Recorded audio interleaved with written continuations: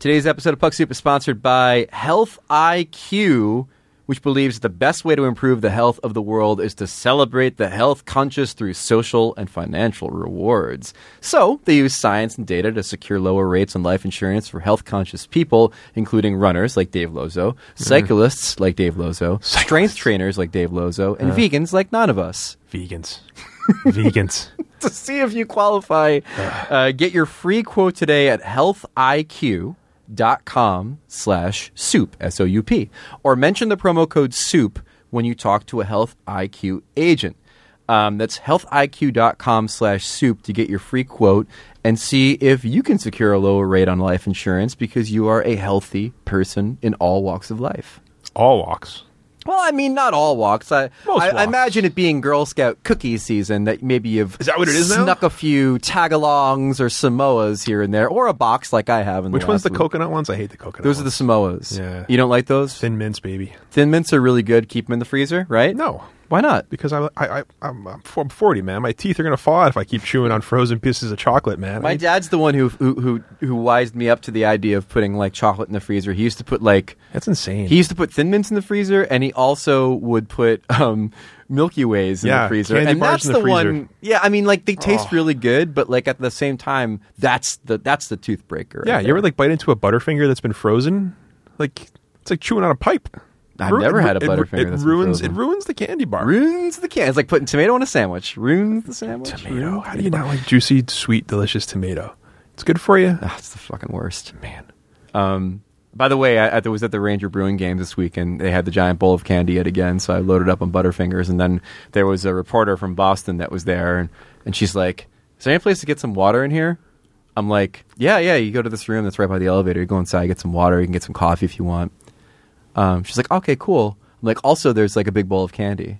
She's like, I don't like candy too much. I'm like, all right, but like they have miniature Butterfingers. She goes, Butterfingers? wait, did she like not classify a Butterfinger as candy? I think she probably thought it was like, I don't know what she thought. Like I say a big bowl of candy. Maybe she thinks it's like you're at your great aunt's house and it's like that chalk candy. It's or all the weird butterscotch. wrapped up suckers that they have that aren't butterscotch, but they're kind of fruit maybe a little bit. Werther's. Oh, I know what you're talking about. Yeah. Those are good. But I said Butterfinger bars and it was like kid in a candy store. See, like, Literally. I would never have the Butterfingers. I'd always want to go with the candy that's more like breath neutral. Mm-hmm. You know, like no peanut butter. Just get like a little Milky Way in there. Perhaps I was able Chocolate to fluff. tell in the back of my mind that I was in for a hell of a ride that night when the Bruins put the game away roughly 5 minutes into the second period. So load up on Butterfingers, Chief. You're going to need them. The best was like the Rangers scored first in that game, and everyone's tweeting, "Rick Nash this is exactly what teams need. Rick Nash." And then like 4 minutes later, it's like 5-1.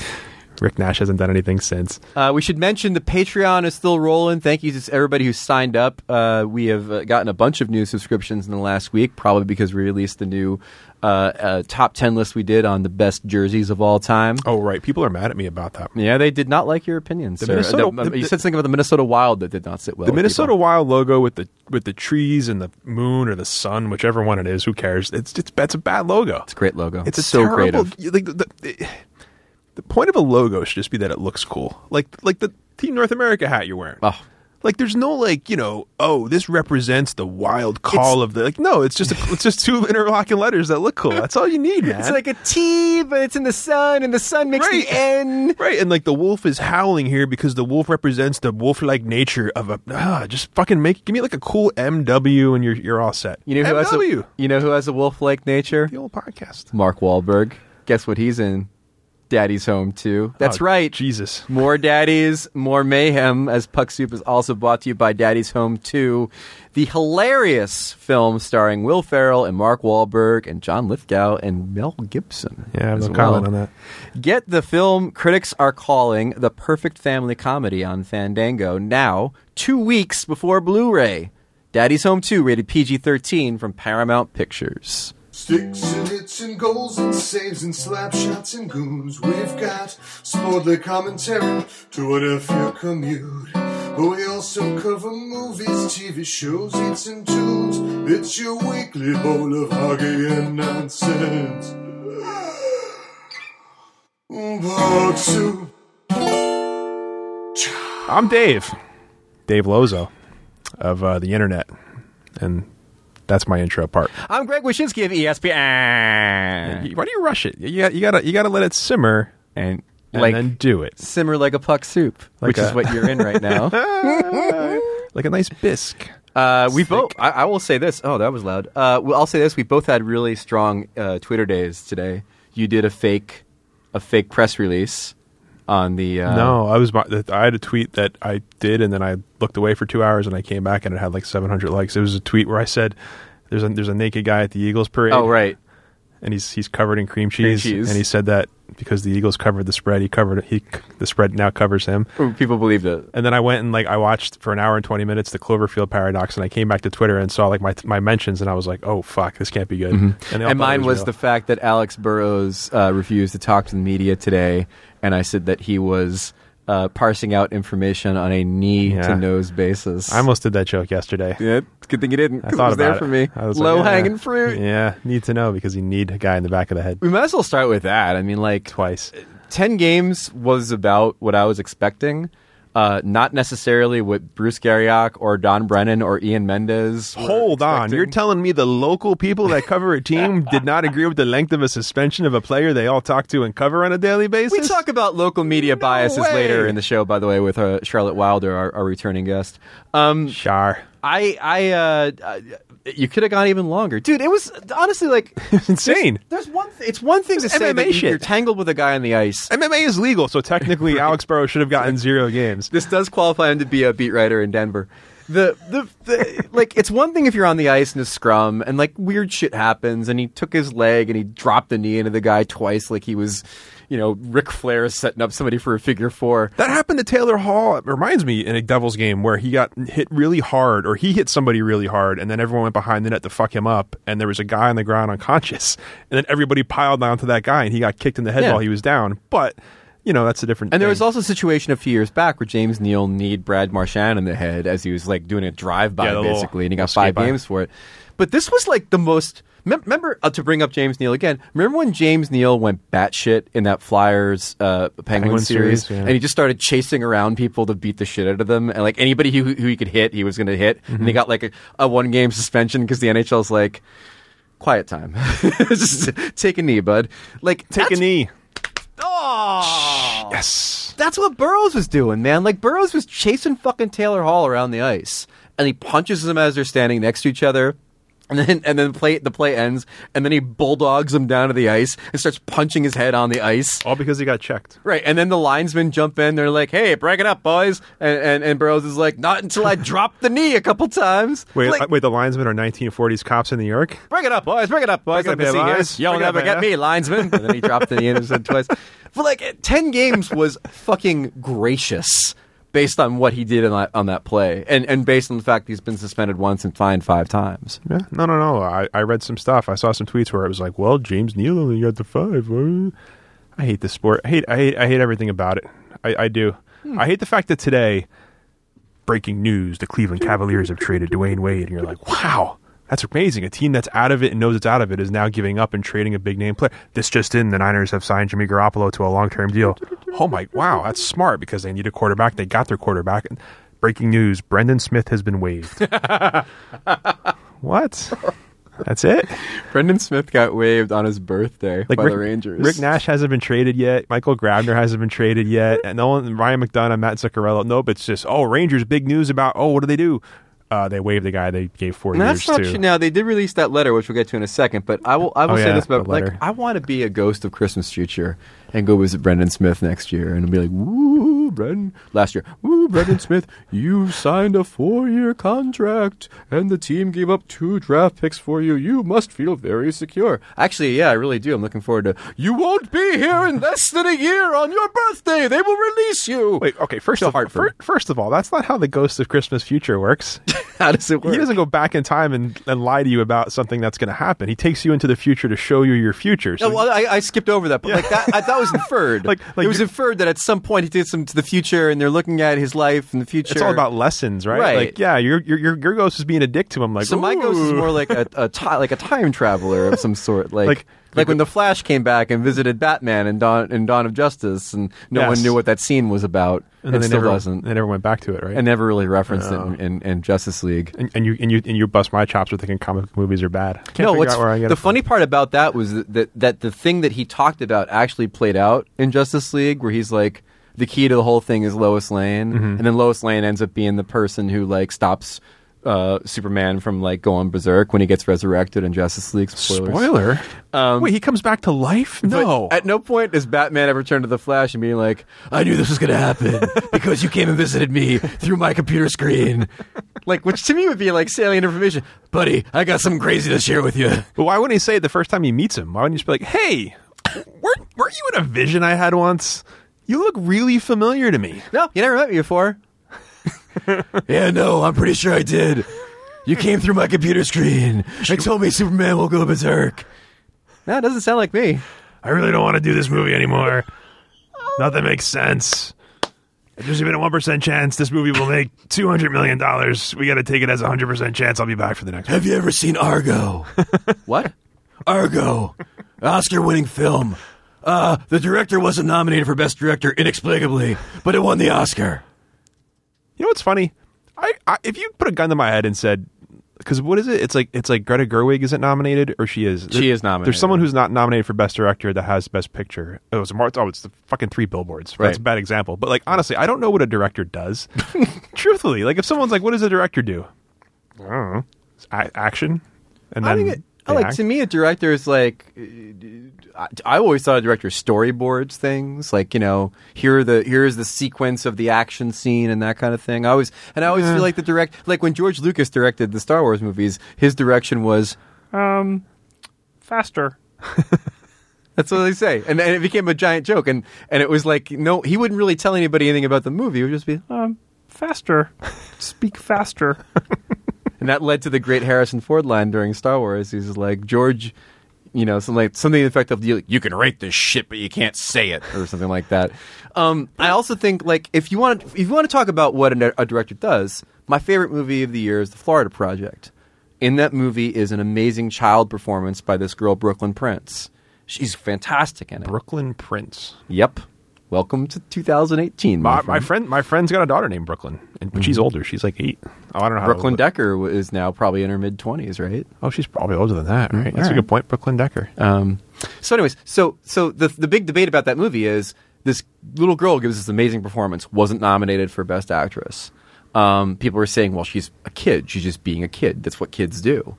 But the director got this. If you don't believe that it's inherent in her that she was that good, then Sean Baker, the director, got that performance out of her. Right, but how do you know? How do you know, like, how much of it is, like, Frances McDormand? You don't. Yeah, right. So it's hard for me to be like, there's a definite correlation between two things. That was always my thing about, like, it's like coaches in sports where we're just like, that guy's great. I don't know. I mean, he's good. He's in the locker room. The team's good, so I guess he's good. You know? I don't know. Like, do we really know how good Paul Thomas Anderson is, or do you just have the best goalie in the league and Daniel Day-Lewis in all of his movies? Yeah, and like Wes Anderson, same thing. He gets a bunch of actors that are really good at what they do and just throws some words at them. That's why I always thought it was fascinating that, like, Robert Altman gets put over as one of the best directors of all time. He had these casts of like 25 people, and they're all fucking phenomenal. Like, oh, The Player's a great movie. Kudos to Robert Altman. I'm like, but you built it around Tim Robbins, and he's great. I never saw that movie. Oh, it's a great movie. What's it about? It's about Hollywood and murder and stuff. And actually, it's funny. At the time, it was seen as a scathing satire. And much like Network, I feel like now it's just like kind of told the future of what happened and shit.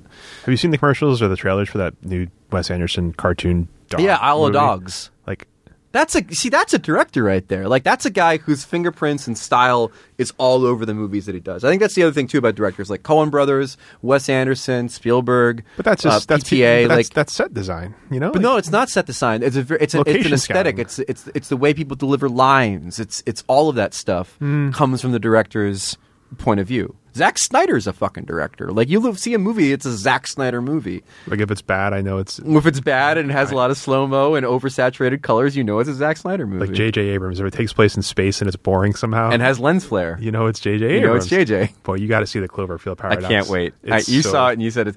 Listen, I don't care how shitty the movie is.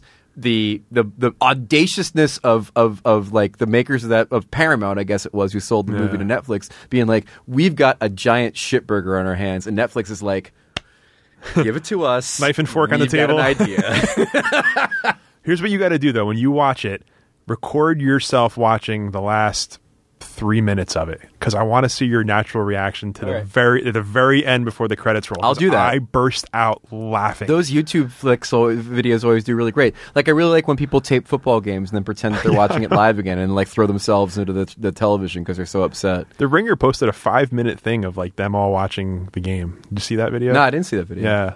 Our friend Katie Baker's in it, and like she's got the dog and the kid in there, and they're just like, Speaking of Katie Baker, the New York Rangers. Poor Katie Baker. The Rangers have released, as we do this show, hours ago, released a letter to their fans after the public national embarrassment that was their game against the Bruins. It was actually 2 letters. You see that? It was F and U. That's good. As you know, since the 2005-06 season, we have been a highly competitive team.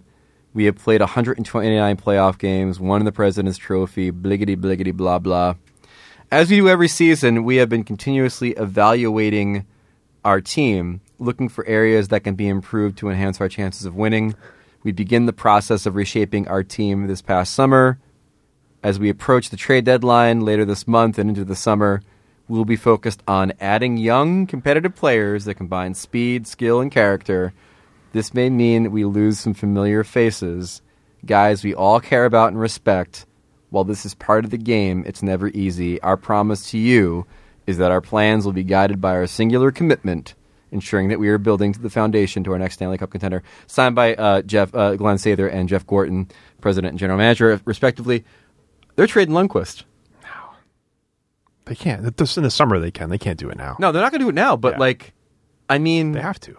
Why would you release a letter like this if it's going to be like we're trading Zuccarello? Ryan McDonough. People love Ryan McDonough. It could be that. It's Ryan McDonough. This letter is just also like, this letter's good in a way because you're being honest and direct and saying, look, here's the deal. We know what we are. We're being realistic. We're going to have to make some moves.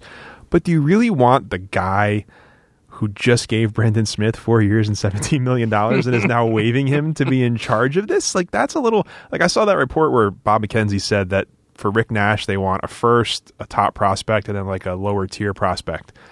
Now, look, I'm someone who believes that whenever you have to mortgage the future for a guy that hasn't cracked 40 points in 3 years and consistently fails in the playoffs, and he's a rental, you have to go all in and get that guy. You have to mortgage your future for it. But... As much as Jeff Gordon wants to get that, he's not going to get that. You can probably get that for Ryan McDonough. You can probably get something nice for Matt Zuccarello. Michael Grabner has a shit ton of empty net goals. Hopefully no GM looks too closely at that, but it's good. I think he's getting what he's asking for Nash. I mean, you're going to have at least there's pedigree 3 or 4 there, teams that are angling for him that really like him. Here's the thing: is like his numbers are shitty, but he's still good. Yeah, for sure. But he's not first round top prospect. He's not Matt Duchene good. He's not, but I mean, like, he's Martin Hanzal good. Yeah, what does Martin Hanzal do every time somebody fucking picks him up in the playoffs? I think Nash and Dallas are like the match made in heaven. Hitch loves him. Nash loves Hitch. They have a need for a winger on the second line. Like, I think that's the perfect place for him. Because also, no one will look at him and be like, you know, you got to step up your game and be the man, because they've got fucking one of the best first lines in hockey. Like, I think that's a perfect landing spot for him. Quiet market, somewhat expectations, coach that trusts him, coach he trusts. It's great. Ready? Go ahead. Vegas. Nash Vegas. Thank you. I on the serious tip though, do you think that Vegas should do anything? Because I don't. Like, why would you touch the chemistry in that room right now? Oh, fuck chemistry. You need better players if you're going to do better players?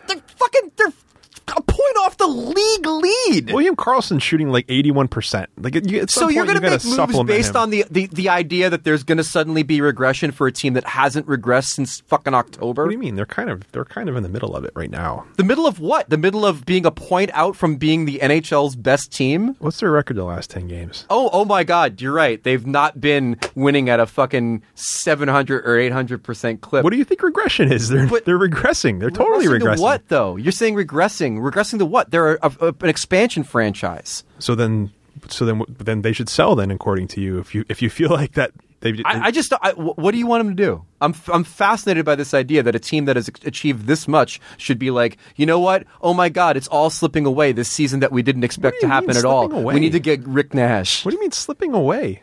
You said they're regressing. They're a contender, right? You're sitting here telling me I don't know. I don't understand anything you just said. I'm trying to figure out what you're saying. You're saying that they should make a move because of why? So you're telling me? No. Answer my question. They should make a move because why? Well, you're over here telling me that they're a good team and all this. You said they shouldn't make a trade because of chemistry. I'm saying that team right now, first line through 4. You think this team can win a Stanley Cup right now as it's built? Yes. No, it can't. Come on. What do they need? Better players. Players. Like every team does at the trade deadline. Like every What's team a better player? What do you put on that team that makes them better than being a point out from the NHL lead? Ryan McDonagh. Any good defenseman. I mean, they don't have the stuff to get these guys, but I mean, the idea that they should do nothing. They roll teams. They should. Oh man. What? God. I'm trying to figure out like what is it that they've done and they accomplish and they are that you think would be improved by Ryan McDonagh. And what do you think Tampa should do? Hold on. And what do you trade for Ryan McDonagh off that roster or from the future? A 1? For a team that doesn't have a farm system? You got to factor that in too. They don't have a farm system. You're doing like the online argument thing where you're shuffling things around and changing the argument. I'm looking at the big picture. You're like, add Ryan McDonagh, you get a better defenseman. Okay, well then what does that portend for the rest of the team? Who do you trade off the roster? Alex Tuck? Like, what do you do to get Ryan McDonagh? Boy, how many straw men you got in the room right now? I'm waiting to hear it. I'm over here saying that they could use better players. What the other you got me trading get Ryan McDonagh. Tuck. Well, what does Ryan McDonagh cost? What does George McPhee be like? I'll fucking take him, and then the Rangers are like, here, we'll trade Zuccarello and McDonagh for you, and you send us a bunch of T-shirts. So no rentals, no nothing. You think they should just stay exactly how they are? I think I would keep that pristine. What about Tampa? Tampa shouldn't do anything either. No, Tampa's fine. You can add something to Tampa. Why not? But why not? But Tampa's not playing with house money. Vegas is playing with house money. There's no reason to change that roster whatsoever. Everything's worked beyond expectation. There's no reason to tweak. That makes no sense. Why? Because the expectations were low before the season. Now that they're a contender, they shouldn't do anything because of what people thought about them 4 or 5 months ago. Come on. No, the expectations are for Tampa that you have a 2-year window right now to win before you have to pay Vasilevsky and pay Kucherov and have to make some really interesting decisions with the rest of your roster. Vegas is not in that position. So Vegas is just going to be good forever now because they were good their first year? No, I'm just saying that Vegas doesn't have to worry about a window to win. No one expected them to win this year. They didn't expect to win this year. But now look where they are. Again, who cares what they expected before the year? Look where they are now. You've successfully waltzed around the idea of what you have to give up if you're Vegas to get Ryan McDonagh. What is it you give up? They don't have a prospect pool. Well, it doesn't have to be Ryan McDonagh. It could be anybody. It could be anybody who's available. They're an expansion team that doesn't want to give up a first rounder because they don't have a prospect pool. They certainly don't want to trade anything out of their top 6 for Ryan McDonagh or a player of that ilk. What about anybody? So you're telling me there's no one on the market who's going to be available at the trade deadline can make Vegas better? I don't know. Is there? Oh my God!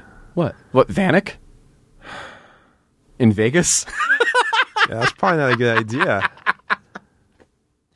Evander Kane Thomas Vanek, in Vegas? Thomas Vanek. Seriously, they should put like a Vegas line together. They go out and they put Kane, Vanek, and who else is a?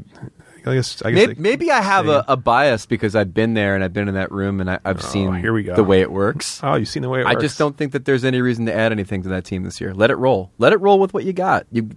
Those players have earned the right to get better, to try to win the cup together and not have some ringer come on for a few months. It's like, hey, do you have a chip on your shoulder like we do because your team threw you away at the expansion draft?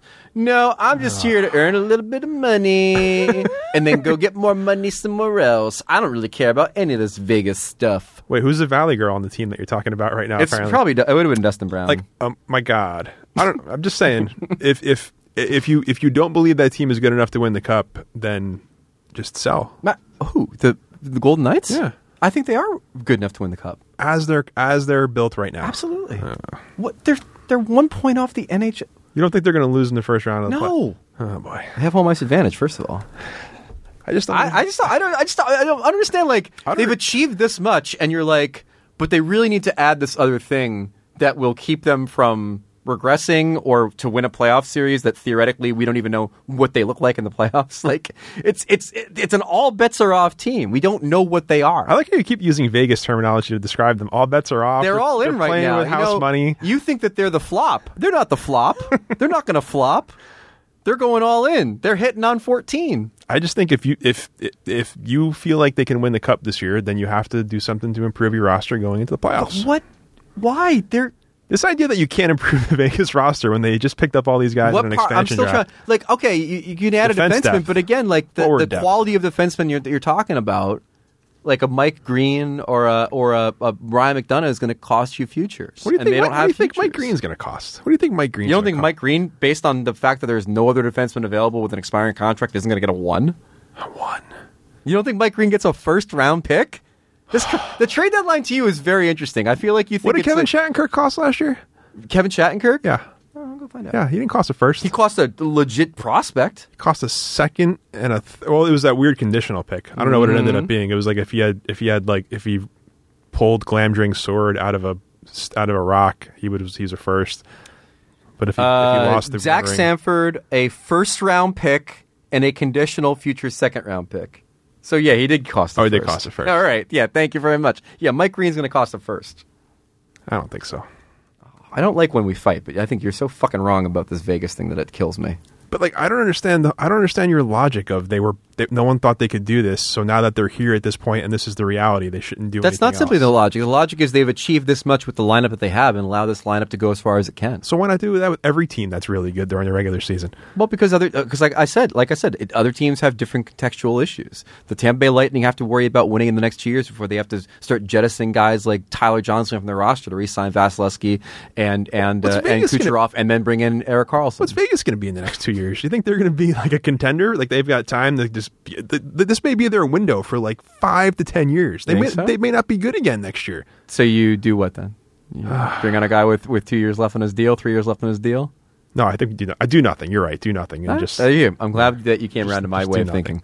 If you want to see Vegas win the cup, there's only one place to go, by the way. wait, where SeatGeek. is it? I didn't know that. It's the smartest, easiest way to get tickets to every type of live event, whether you're searching for last-minute deal, you need the perfect gift, you want to see the Vegas Golden Knights win the Stanley Cup with the current roster configuration that they have and not add any pieces. SeatGeek helps you find the best seats at the best prices, fully guaranteed. I've got the app on my phone. It's by far the easiest way I've found to shop for tickets for a hockey game with the fam, some Broadway seats to go see Waitress like I did the other week. I could be anywhere with just a few taps. I can instantly find seats. It's designed to make your ticket buying experience easier than ever. They grade every ticket based on value to help you get the best bang for your buckaroo. Plus, every purchase is fully guaranteed. You can shop with confidence. If you get a lower bowl seat for a Vegas playoff game, be assured with confidence that you're going to get the best price and that they're probably going to win with the current roster that they have. Best of all, listeners to Puck Soup get $20 off their first SeatGeek purchase. Just download the SeatGeek app, enter the promo code SOUP, that spells soup. That's promo code SOUP for $20 off your first SeatGeek purchase. And thanks again to everybody who tweets at us their photographs of them having used SeatGeek to purchase tickets. It's really cool. It helps them know that their patronage of this dopey podcast is worthwhile. Speaking of wild... Let's bet real quick. Well, go ahead. Mike Green, first round pick or no at the trade deadline? Is he worth it? $10. I say no. I'll go 20 and I'll say yes. Okay, done. Now, hold on. I knew it. It occurred to me that there needs to be a caveat here. Okay. He has to actually be traded. You can't win this bet if he's not traded. Oh, okay. Yeah. If he's traded, That's a fair condition, right? You think I was really going to make you give me $20 if the Red Wings held on to him for some reason? Fucking Rumpelstiltskin over here. Every time I try to do a bet or a bargain with you, it's always come back to bite me on the ass. Wait, Rumpelstiltskin? Yeah, he with the girl who pricked her finger and she have to say her. Charlotte Wilder is a writer for SB Nation. Charlotte. Wait, so is it a bet? Yeah, it's a bet. Okay. Shake on it. There, I fake shook. Yeah. She's a writer for SB Nation. She went to the Super Bowl for the first time and has many tales about doing videos that involve taking Zach Parise to an aquarium and finding out that he's afraid of fish in confined places, and also what Radio Row was like. And then also we talk about the sports media and objectivity. Is it lost on today's youth? And homers and homer announcers and all kinds of good stuff. And she is a two-time guest here on Puck Soup. We're very happy to have her back, and we'll here she is. Charlotte Wilder is a part of the Two-Time Club, along with David Ehrlich, a return guest on Puck Soup, but never being in this more professional studio. Mm-hmm. The first time we talked to you was in the Yahoo studio, which was, if memory serves, a little desk in the corner of a larger room that had maybe a spotlight on it. Oh, that was the corner. That was when we were still in the fuzzy, like, black. We were in the fuzzy thing, black not room. the tiny. Yeah, I white felt like room. I was in the wings of a school play, except the school play was like a Yahoo green screen with like a hologram of Katie Couric on it or Oh, something. yeah, Right. that's right. Was it? Am I hallucinating? No. Is it? It was. No. It was at a white screen. It was like a white, like slalom. Yeah. Thing. Yeah, it right? felt. Or that was it- the other room. It felt like a There were a two sad rooms that were club. identical, but a little. It was a different. very It sad. felt like a sad club. Yeah. This feels like a cool Yeah. content. bottle Like, bottle look at this. service at that club was actually old Snapple Yeah, diet. diet. Oh, Snapple ranking. Go ahead. Oh, whoa! Put me on the spot like that. There's only like 75 different versions of Snapple. Give me that you top can- Literally, three. I don't know if I can name. Without question. I couldn't name a single Snapple. Regulation Snapple. lemon. Okay, yeah, Raspberry. normal lemon, raspberry. Raspberry. And Brett Michael Is there a had green tea one? Brett Michael had his own flavor for a while there. Oh, like, yeah, that's like, right. and it was really good. Wait, I forget a what it was. Poison? Like a no, Brett Michael. okay. I say, I had It's to- like Natalie Merchant and 10,000 Maniacs. Natalie Merchant had her own Snapple, not 10,000 Maniacs. I am an Arizona girl for big Arizona guy. When I was in this is actually I forgot about this until right now. When I was in high school, I used to bring a huge, not liter, but you know those those bottles that kind of look like handles of whiskey, Right. Of Arizona iced tea. I would bring the diet green teas to my exam, and one teacher was like, she like saw it on my desk and was like, "What is that? Are you drinking?" And I was like, "No, that was at the semi-formal, but I got away." Kind of a badass, you guys. When I Not was sure if you know Getting that. hammered at the exam. When I was yeah, in who, middle like- school, my item that I would bring to school was Tic Tacs. Oh yeah, I was the kid did you give them to all the girls? in middle school. Yes, With the of actual course. drugs. Like, was it- Who had that your no? cover, They Tic were really Tacs? Tic Tacs. I was the kid in middle school who not only had Tic Tacs all the time, but wore sweatpants. Ooh. So you could definitely find me at any point by the jingle jangle of the Tic Tacs or my boner. That's actually how you dress for the strip club too, isn't it? You wear the Tic Tacs Oh and the my sweatpants. Great. They don't like that. That's I'm like, Desire, you're really great at lap dances, but spearmint? yeah. What flavor? What color? Oh, it would definitely be one of green The ones. white ones, Yeah, the green ones. definitely. Yeah, the dark green ones. Oh, the dark green ones. Okay. Yeah, the white And ones. The white ones and the green ones were the same thing. They were just like No, Yeah. they weren't. like Pepsi and Crystal Pepsi. They Get they were outta the here. same thing, Get outta right? here. More They're- to the point, light blue, dark blue Gatorade. They're kind of the same thing. They just have a different hue. No, I the drank- worst, that's crazy. the No, worst that's not feeling in the world, though, is when you hear the chick chick of Tic Tacs, and then you're like, "Hey, Tic Tacs," and they're like, "Yeah, here's orange." You're like, "Fuck you! That's not even a fucking breath orange. mint." I can't eat orange anymore because once when I was little, I ate an entire box of orange ones and like really messed up my tongue. You know when your tongue gets like it hurts from the like certain candies. Yeah. I Orange have Tic trouble with Tacs. it. I also I drank so much Gatorade this past week when I had the flu. I haven't drank that much Gatorade. You know when you're little and you can just like mainline Gatorade. Like Gatorade is you Yeah. can shotgun Gatorade. Yeah. And as an adult, it feels different. I remember as a kid, I used to play basketball, like out in the sun for like 3 hours, just stay on the court all day. And after you're 17, you can go drink anything you want. For some reason, I would chug like a 2 liter of Inca Cola What? and be totally fine. And now, like, if I jog for like 30 minutes, if I don't have like the right balance of water Yeah. and like protein, Right. I'm dead for Dead. 2 days. Wait. My kid, she's 7. This She plays explains so soccer. much. What's that? I just She- said it explains so much. Oh, it does. Sorry, go ahead, Craig. My kid's 7. She plays soccer, so she gets Gatorade now when she plays soccer. Oh, nice. And then like we'll go out and I'll be like, "What do you want to eat?" And like she'll be like, "Pizza." I'm like, "That's fine." "What do you want to drink?" She's like, "Can we get Gatorade?" I'm like, "What are you doing right now?" She's like, "Watching YouTube." I'm like, "So not soccer?" So no. Wow. You can't have a sugary electrolyte bomb in your belly. Guess we know who's a lame dad. Yeah. Oh, fuck off! Like, Great. Nice. no, like I'm I let my kid do all kinds of shit, Mm-hmm. but like I'm pretty strict on like beverage consumption. No, I 'Cause think I that's swear right. to God, like I would not look like the fucking Jabba that I am now, Oh, were God. it Here for we my go. parents not having goddamn fucking 2 liter bottles of fucking Mountain Dew. Inca Cola, in man, the was house pure at sugar. all It's times. great. Yeah, give her G2. Give her the sugar-free Gatorade. You keep on saying Inca Cola. I'm not even sure what you're talking about. me neither, but I didn't want to say anything because I thought Greg knew, and I didn't want to be the sort of loser. a Mexican cola? It was like a brand of like this green, sweet, super sugary soda. You don't remember that? Green? Google it. What is this, like a ShopRite brand? Was this like special to it? Is like Mountain Mist? No, it was like a real soda. Yeah, really okay. was? Yeah. This is something that Dave's parents, like, it's like they took green Tang or something and, like, No. put it in a fake bottle and we're like, yeah, this is Only this 90s is real. kids know what I'm talking about. My parents would always get Mountain Dew, and then they would always get RC Cola because they have RC Cola at Shea Stadium, and my dad wanted to feel like more like he Wow. was part of the Mets fan.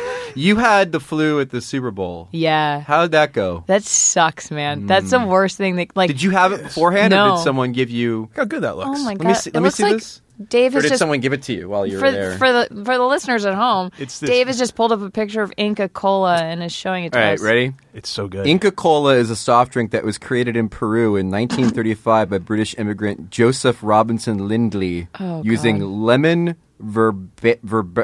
Verbena. Verbena? Whatever Yeah, it's that in a lot is. of soaps. Learn about it. Oh, yeah? Well, in my soda, it's verboten. Wait, so I The was soda has drinking a sweet, soap fruity water? flavor that somewhat It's a resembles tea. its main Oh, ingredient, It's a kind lemon of tea. verbena. So you drink fucking soap soda when you were Well, no, a kid. it's a tea. Verbena is a tea leaf, I'm pretty sure. I could be making all of this up. I was drinking cultured sodas from Peru while you people were drinking down American Listen, gross sodas. don't drag me into this. I wasn't allowed to have soda. Apparently, like fucking, Jeeves, I need another Inca Cola. Coming, Master Lozo. It's like Are slur. you It's done like with your slurm. 30-minute run, my friend? Do you need to get some protein to balance out the Inca Cola? Yeah, now when I leave here and it's like hot in here, I have to like go home and like just like sit in like a tub and like rehydrate, like one of those like Phil Kessel chambers.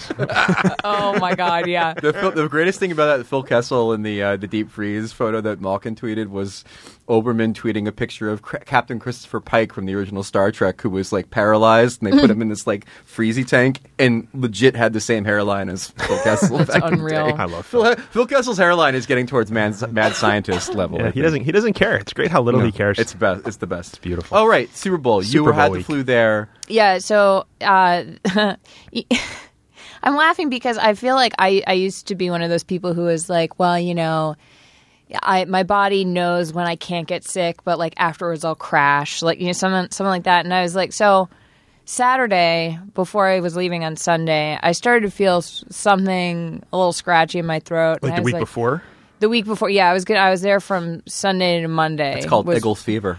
What? Eagles Oh, fever. Oh, yeah, Carson right. Wentz. Your body Nick knew something Foles. bad was going to happen to the Patriots and was trying to warn you. Clearly, yeah. Yeah, like- So I get on the plane. I wake up in the morning and I was like, oh, I don't feel great. But I was like, maybe it's just a cold. Like, I can fight this off. You woke up in the morning not feeling like P. Diddy. No, I didn't. I didn't feel like Kesha with how great I she's don't doing get that now. I reference didn't at feel all. like P. Diddy. I didn't brush my teeth with a bottle of Jack. No. But so I get to the airport and I was traveling with my coworker and friend who's wonderful, Jess Matana, and she was like, "Oh, you don't seem like you're doing You look like great." hell. And I was like, "Yeah, it's gonna be fine." And I'm like eating Dayquil like it's snacks. And then I woke up the next morning and I was like, I am unwell. Like I started on Monday when I was at the Super Bowl in this freeze. In Minneapolis is cold. Like Yeah. it was really cold. And I woke up on Monday in my hotel room. I had such a high fever that I started hallucinating. Like I hallucinated a football robot in my hotel room. Like a fox football It was robot? like the Cletus. It was like the seriously. And then You sure it wasn't like a coworker fucking with you? Like, I am a robot. It could have been. You are But sick I, and like- hallucinating. I like couldn't tell if I was asleep or awake, and I was like, I texted Jess, and I was like, I think I might miss media night, and she was like, you should go to a doctor. So I went to the CVS Minute Clinic in some suburb of Minneapolis, and this wonderful woman, Gloria, I sat down. She took my temperature and she was like, 102.8. And I just burst into tears. And she was like, whoa, what's going on? And I was like, well, this is going to be that was a sign. You know why? week. Why? Because that was Nick Foles' passer rating and his win over the Patriots in the Super Bowl. There you go. Oh my goodness. So they gave you a jug of gruel and some Yeah, they gave wart me- of some sort. pretty and then much. you pretty much were back on your feet. They gave me Tamiflu, which is, I don't know what sorcery they put in there, but I sweated out my fever and woke up the next day and was like, I definitely was not 100% all Right. week, but I just sort of Propped up. I was like one way through this. I wanted to ask you about Radio Row because Mm-hmm. you've never been to the Super Bowl, correct? No. And I've never been there. Mm-hmm. And now that like it's the media day stuff and the Radio Row stuff has become sort of its own level of coverage because everybody in the media just likes to jerk each other off and talk about how fucking crazy the media is Right. rather than actually like talking about football. How was Radio Row? Oh man, Radio Row. Did you go through it? Did you have to like do like a car wash? We of, like, had a setup there. So Oh, okay. I was there. I did some written stuff. I was mostly doing video. So we had we did something with Von Miller, Travis Kelce. Well, I can get into that because some of those are kind of funny. But Radio Row is just a setup of for the lack of a better word, beer pong tables. And usually there's some space and it's in a convention center or something. This was in the food court of the Mall of America. Mall of America, right. Like you'd see, Stephen A. Smith walking around and then go walk in front of a Panda Express. And there are fans all the way around it. So they, watching people do interviews and it is cool if you're, I think that it's often easy to lose sight of being in the media that, sports personalities and people are people that fans come to care about. So Yeah. for them, it's like, cool, you can see how the sausage is made, kind of, but it was very cramped and it was in a food court, which was like a little bit of cognitive dissonance. Can you imagine the fucking battle between the numbnuts Boston radio stations as to who gets to be near the Panda Express to get the fucking toothpick samples throughout the whole day? Like, is there a good Boston sports talk radio? Like, is there like one where you're like, yes, that's a radio? What did you show I think of wanna that do? situation with Brady's daughter and him going on the air and being like, if you're going to talk about my kid, then I'm not coming on your show? Oh, right. I forgot about that. Yeah, that I don't really want to comment on that because that involves a radio station and some people that Oh, wait, is that the radio station? Because in a course previous it episode, is. you talked about the radio a station little that bit, came yeah. after you. a I little don't. bit. Yeah, I'd rather not get into all that. But So you're not going on that station either because they talk shit on Tom Brady's daughter. So, anyone who says anything bad about Tom Brady to me is just immediately dead. No, it's- Yeah. like it could- Dave died years ago. Yeah, to me, I'm not even here really. He's It makes the total ghost. sense, though. Like, making fun of his daughter is very verboten, but if you talk about how big his son's crank is, you can get a lot of money in VC funding from a big company. Wait, did that happen? That was Barstool. Remember that whole thing? They talked about Tom Brady's kid's You don't dick? remember that thing where they published a photo of Tom Brady's kid naked on the beach? I'm not going to lie to you. And- I'm not surfing for Barstool News. And very often. that was one of the big launching points, and How- Dave Portnoy doubled down on it. How long ago was this? This was in the early days of Barstool before people started to really pay attention to it. I can't believe neither of you remember that story. I don't know. Yeah, His kid's look, like 10. look it up, kids. It's really exciting. His kid's 10. So the early origins of Barstool Sports. Yeah. And now look where they are now. yeah, fighting with people at Deadspin Yeah. over a story about media. Ugh. Yeah. That's my So analysis. you did videos with Von Miller. Uh-huh. You did videos with Kelsey. Travis Kelce. our boy Zach Parise. And let's talk about your Zach Ooh, Parise yeah. video. So Zach- you and Zach Parise, former New Jersey Devil. A lot of people probably don't know he plays for the Wild because He does. he's not really, doing much. he's from there. Did you know that? I remember that. Hockey But- is the weirdest sport where I swear to God, it's the only sport where people care so much about where playing and like where they grew up. Like, Oh yeah. Yeah. like I never noticed it in football or basketball or Because anything it's because so regional, right? But why would you have such a limited time to play a sport at the top of your game and to win and do all that stuff? Like, why would you just, like Kevin Shattenkirk coming to the Rangers because when he was a kid, his parents had sex 9 months before that in an area that's close to the arena. Like, he decided to come here It's because funny of that. too, because like I was talking to somebody the other day who was like singing the praises of Chuck Fletcher as a GM. He's like, and then, he swung for the fences and got Parise and Suter. Yeah. I'm like, they wanted to fucking go home. That's it. Like, That's he all they just wanted to happened do. to be the GM of the team that was closest Yeah. to the place where they wanted to go. Like, imagine I mean- hating New Jersey and Nashville so much that you're like, I want to go back home to Minnesota. No, I think I've had enough of this. He was actually, I sort of was giving him a hard time. I was like, what's better, New Jersey or Minneapolis? And he was like, well, Minneapolis is home. But he said that he really did love playing here and being here and seemed to, he's such a nice guy. Like, he's so genuine that, I was sort of, he was surprised that I would be poking fun at New Jersey. He's Almost. He was like, Minnesota no, nice. no, it's great. New Jersey's great. So he didn't react like a Winnipeg person when someone makes fun of Winnipeg, and then spends a month griping about how I great. mean, I imagine he has a lot of affinity for New Jersey, having actually gotten a chance to play for a cup with one of these teams. Yeah. Yeah. And not necessarily the other one. That's not gonna happen. What did you learn about him and fish?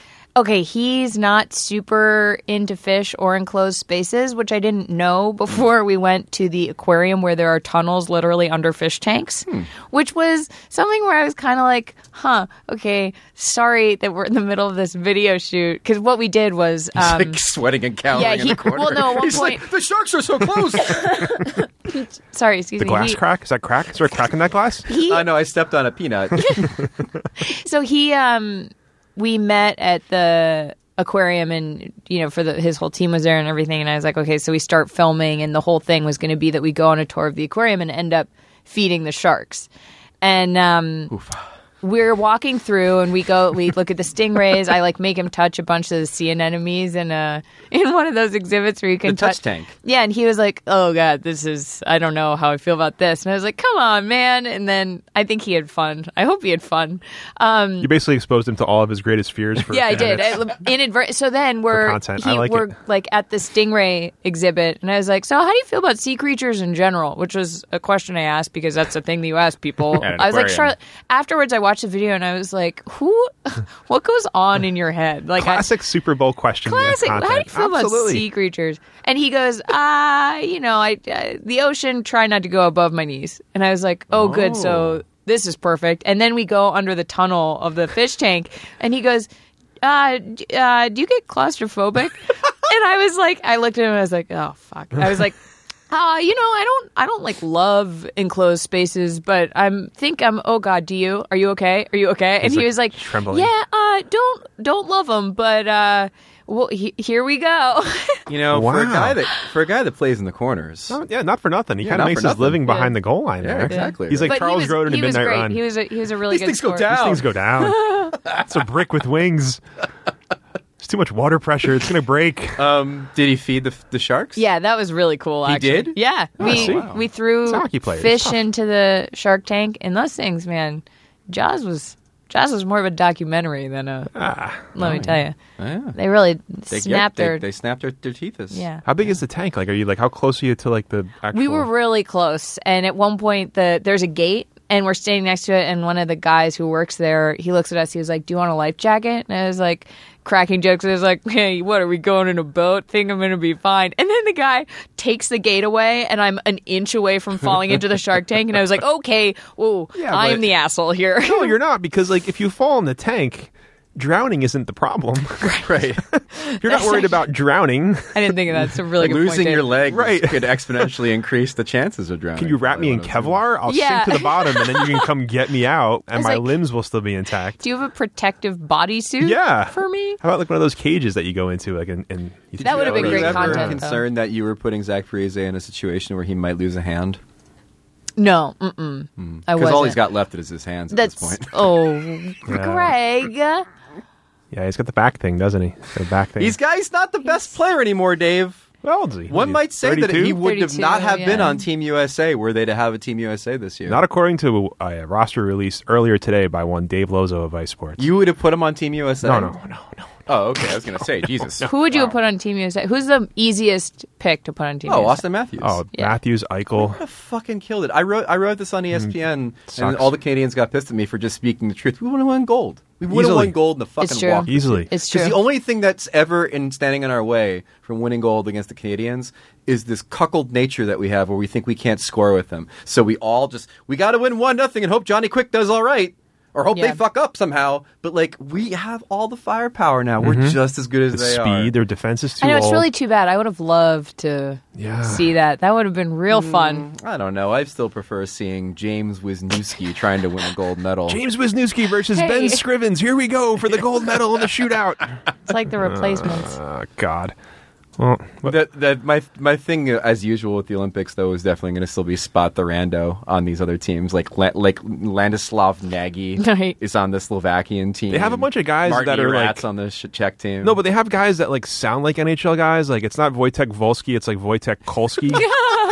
And I'm like, wait, is that They're all actually skating him, or- around with Groucho Marx masks on. like Right. here comes Alan Ovechkin down the wing. Wait, Alan Ovechkin. Joel Lundqvist. that guy looks exactly like Henrik. Look at that guy. But I'm bumped. Yeah. So What else anyway, you see all right, Super so Bowl for- week? Tell it us was more great. about But tell you us went more up- about the Super Bowl week in terms. Give me like something Yeah. that you saw that was Hold fun on. that I you want- didn't. I wanted to ask you about one more of our videos when you went on the roller coaster for the first time with Travis Kelce. Oh my god. And then, as was pointed out many times from the people who viewed the video, still did your due diligence as a reporter whilst on the roller coaster for the first time. Yeah.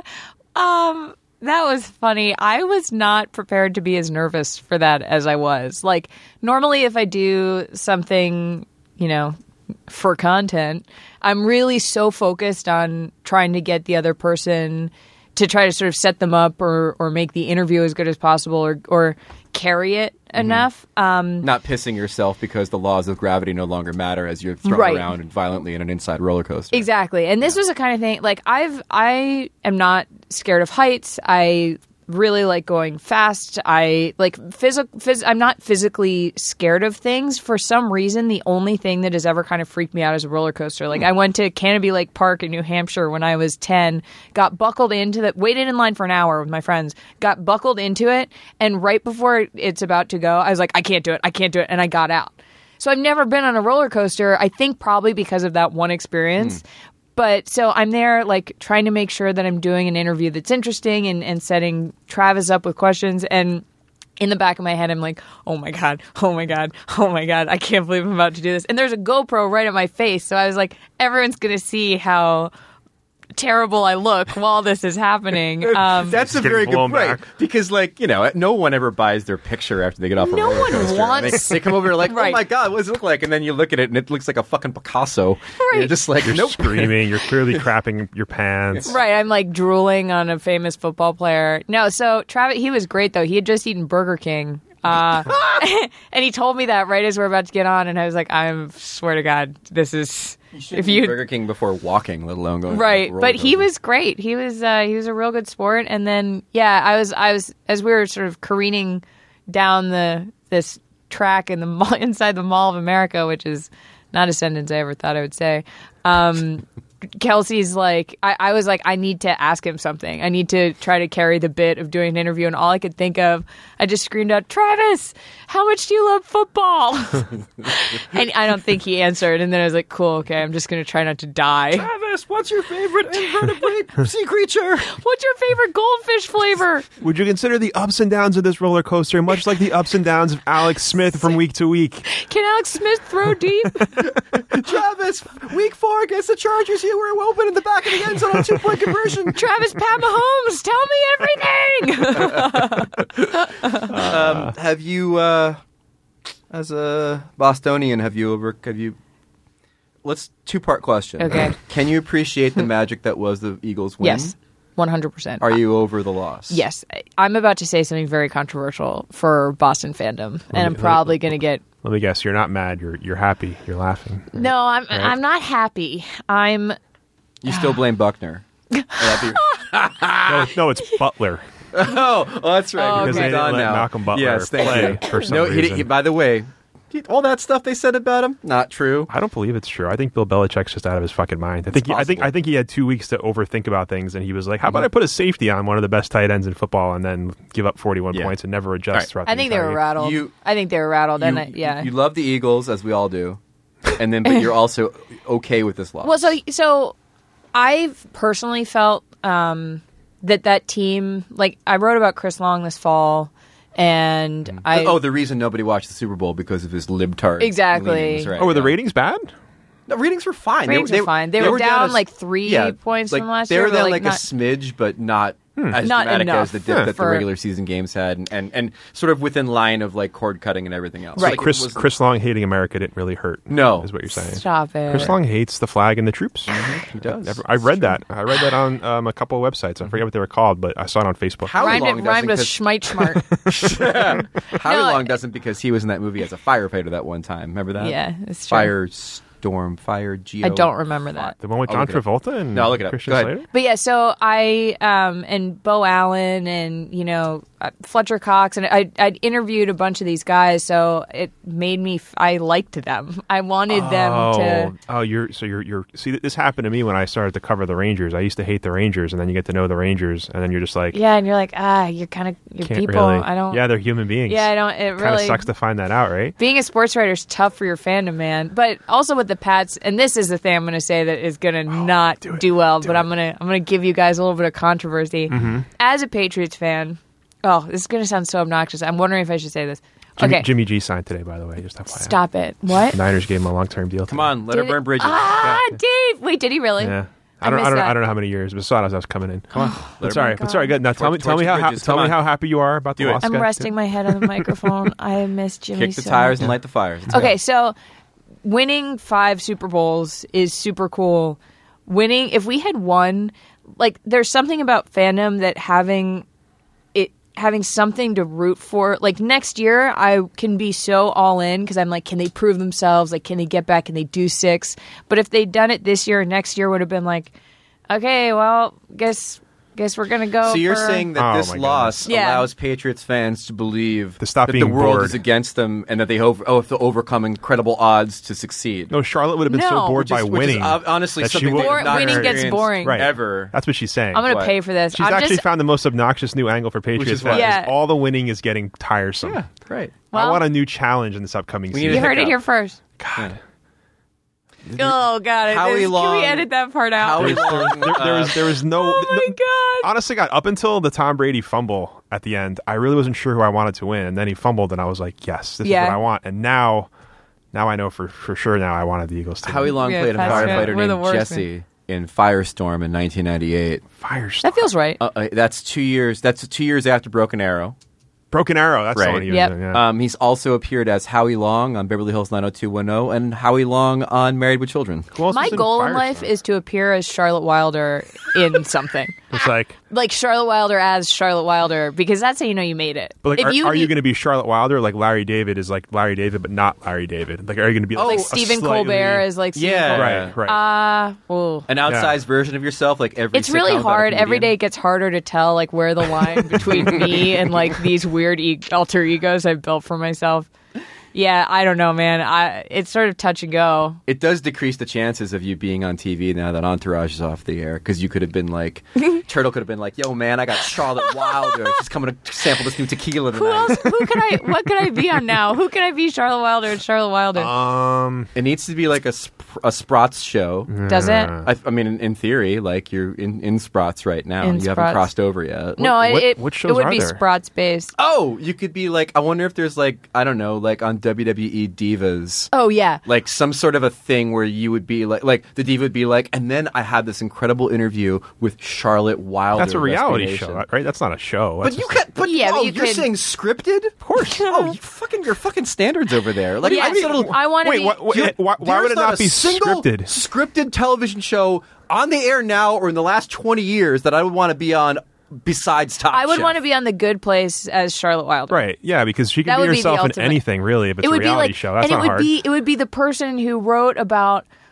Jason Mendoza's fandom of the Jags, and I would come to do a follow-up interview, but that would mean that I was dead, so hopefully I don't Right. die. Really? And the good place is supposed Those to be of the us who haven't bad gotten place through now, right? Yeah, I know. I It's still hard to haven't keep watched track. that show. I gotta get into that. It's I've really heard- good. I've heard it's I'll funny. probably see it many years from now, much like I caught up with Parks and Rec at some point. It was funny. I was seeing somebody else's feed this week that was like, "Somebody please tell me that Parks and Rec gets better after the first season," and then everybody's like, "It does, no don't give up on it, please. The Yeah. first season's trash. They tried to be The Office. Yeah, I gave up after the first season. Did you? I was so bad. I hated it.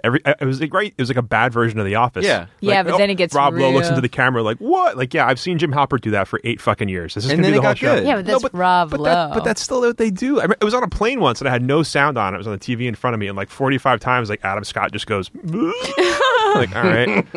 I wish Yeah, you guys I could have get it. seen the face Dave just made. It was really good. I Yeah. can't believe he said that. I need a visual of that. What did you learn about covering media day Radio Row shit at the Super Bowl that you didn't know beforehand? What did I learn? Tell the young writers tell out us there something what they're fun that you in. saw that you couldn't use for content or something. Give us some non-content, off the books Charlotte Wilder Oh experiences. man. Okay. I'm trying to think of who I saw sort of milling around. Media night is way better for that, but I was sick. Just talk to anybody, just like any like media person, you were like, "Oh, I got to meet that person," and then they were like, "Get out of here! Who are you?" Oh, Was it Stephen A. I Smith? ran into Aaron Rodgers at one point. Did you run into him at one point? For something Yeah, else for a once? story, and I went up to him and I was like, "Hey, man, I don't know if you remember me, but I was at the Kentucky Derby. Oh yeah, I told you you should buy the signed Richie Sambora guitar, which is true." And he was like, "Oh yeah, hey Charlotte, how you doing?" And I was like, "I'm good." And Oh, then- he knew your name? well, I was like, "It's Charlotte." I don't think he would have known. But the person sitting next to him was like, he didn't recognize you because you didn't have a hat on, and because you don't have your hat on, assuming that at the Derby. And Rogers goes, "She didn't have a hat on," and I was like, "Oh, photographic memory, man." There he is. There you go. That's That pretty was cool. I got Von Miller to agree to have a joint birthday party with me. Whoa. Like marijuana? Yeah, I was going to No, say. Good for you. Congratulations. That's awesome. no. I mean, he's from Denver, so he probably gets some good shit out there, right? Or at least the available stuff. Yeah, we you know, didn't. We didn't cover that, but I mean, I'm down. He was born the day after me. So I was like, well, we were doing sort of an interview Jenga thing, and I said, do you want to raise the stakes? And if you lose, we have to have a birthday party together. And he was like, well, I don't want to have to lose for that. And I was like, oh, okay, great, let's do it. And then apparently we're going to have our birthday party in the Ozarks. Sweet. Oh, yeah. He likes to fish, and I'm going to teach him how to tie flies. And you could both find a lot of oxy. It's all about sea life with Charlotte.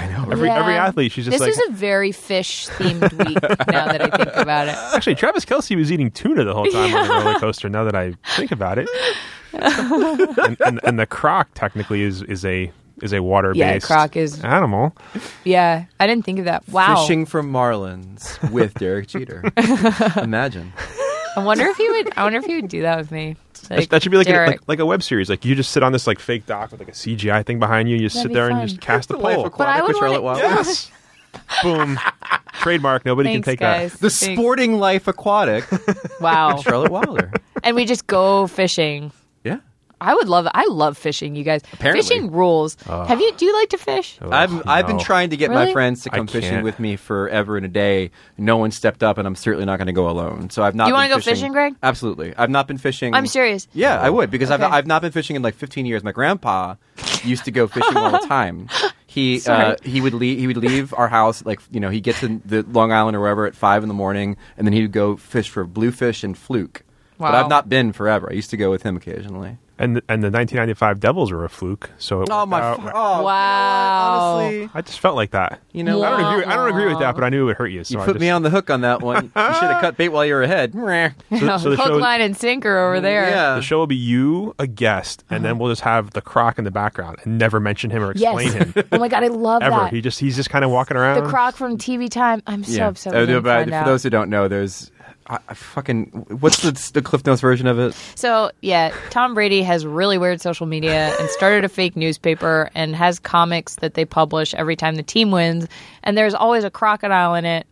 And He's such a weirdo. he won't, we don't know why. That's literally what it boils down to. Because you asked at media day, Yeah. and he still wouldn't ever I asked say him, what yeah. it was. I was like, I had no voice at this point. So I was like, Tom, who does crocodile represent? And the other reporters are like, whoa, this person is nuts. Like, not only could I not talk, but I literally camped out in front, like as close to his thing as I Yeah. could for half an hour before he got there to ask him about a crocodile. Brady's like, finally a question I want to answer. Right, Brady. He was like, there might be a reveal after the game, but then they lost, so of course there wasn't, and we don't know. He's like, you the jinxed it. crocodile represents the stem cell lattes that my wacko trainer gives me Stem to cell keep me lattes. young. Yeah, he's like, I have to go shove some wheatgrass in some places, and then we'll... Maybe the croc was Jimmy G, like looming. What was your No. theory on the croc? lurking. I don't think they have a clue, man.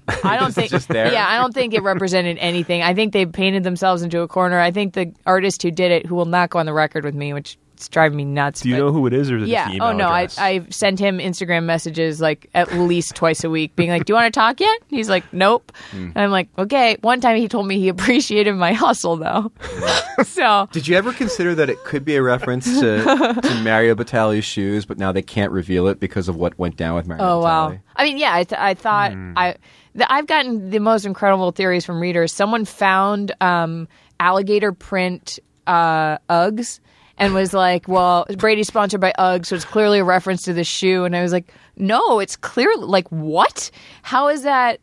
The logic there is incredible. Wait, do we know it's a croc or an alligator? We It's know a for sure croc it's a because croc. they call What do you think him it is? Like croc. a They do tiny call him dinosaur? croc. And in the back-end HTML of tvtimes.org, Oh if my you goodness. hover over Oh the my crocodile, it says, Oh my God. it highlights the word croc.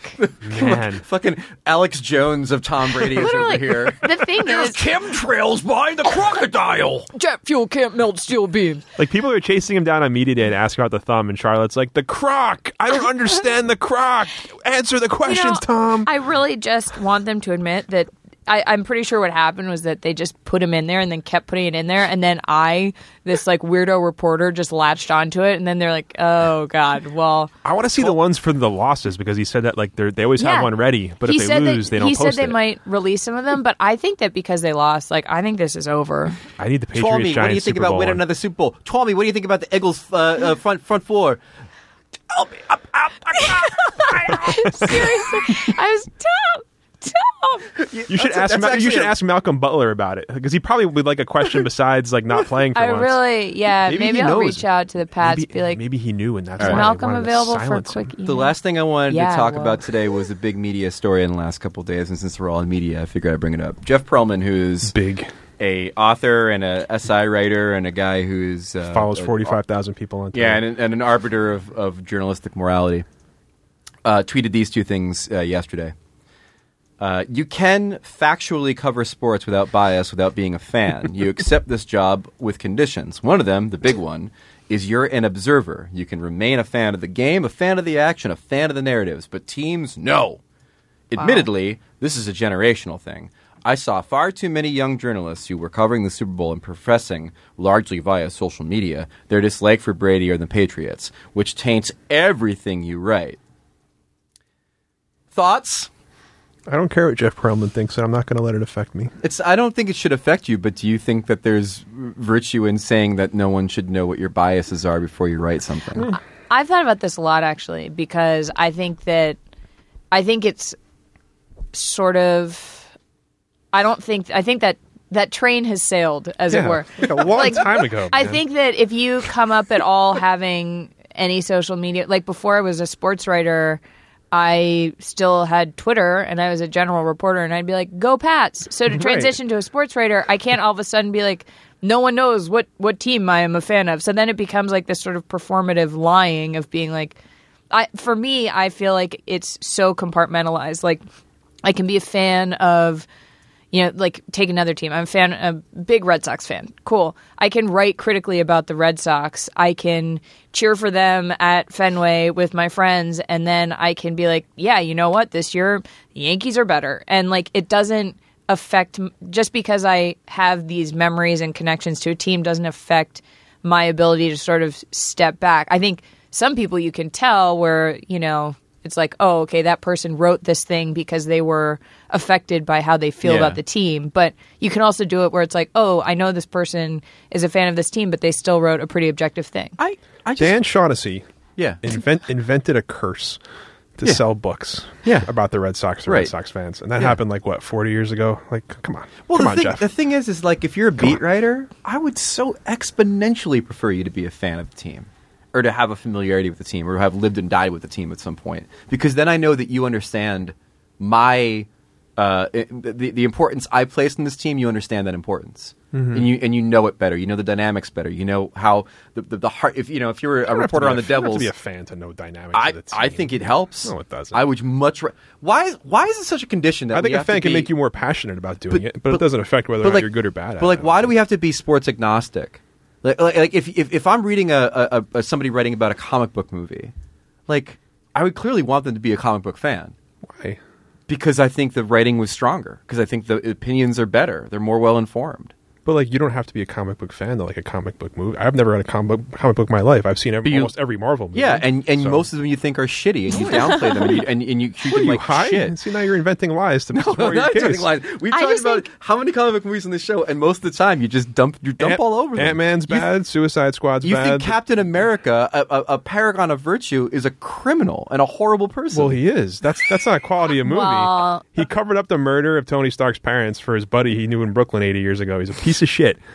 I think the big issue that's objective. The big issue I've had with this Perlman thing is it's never my job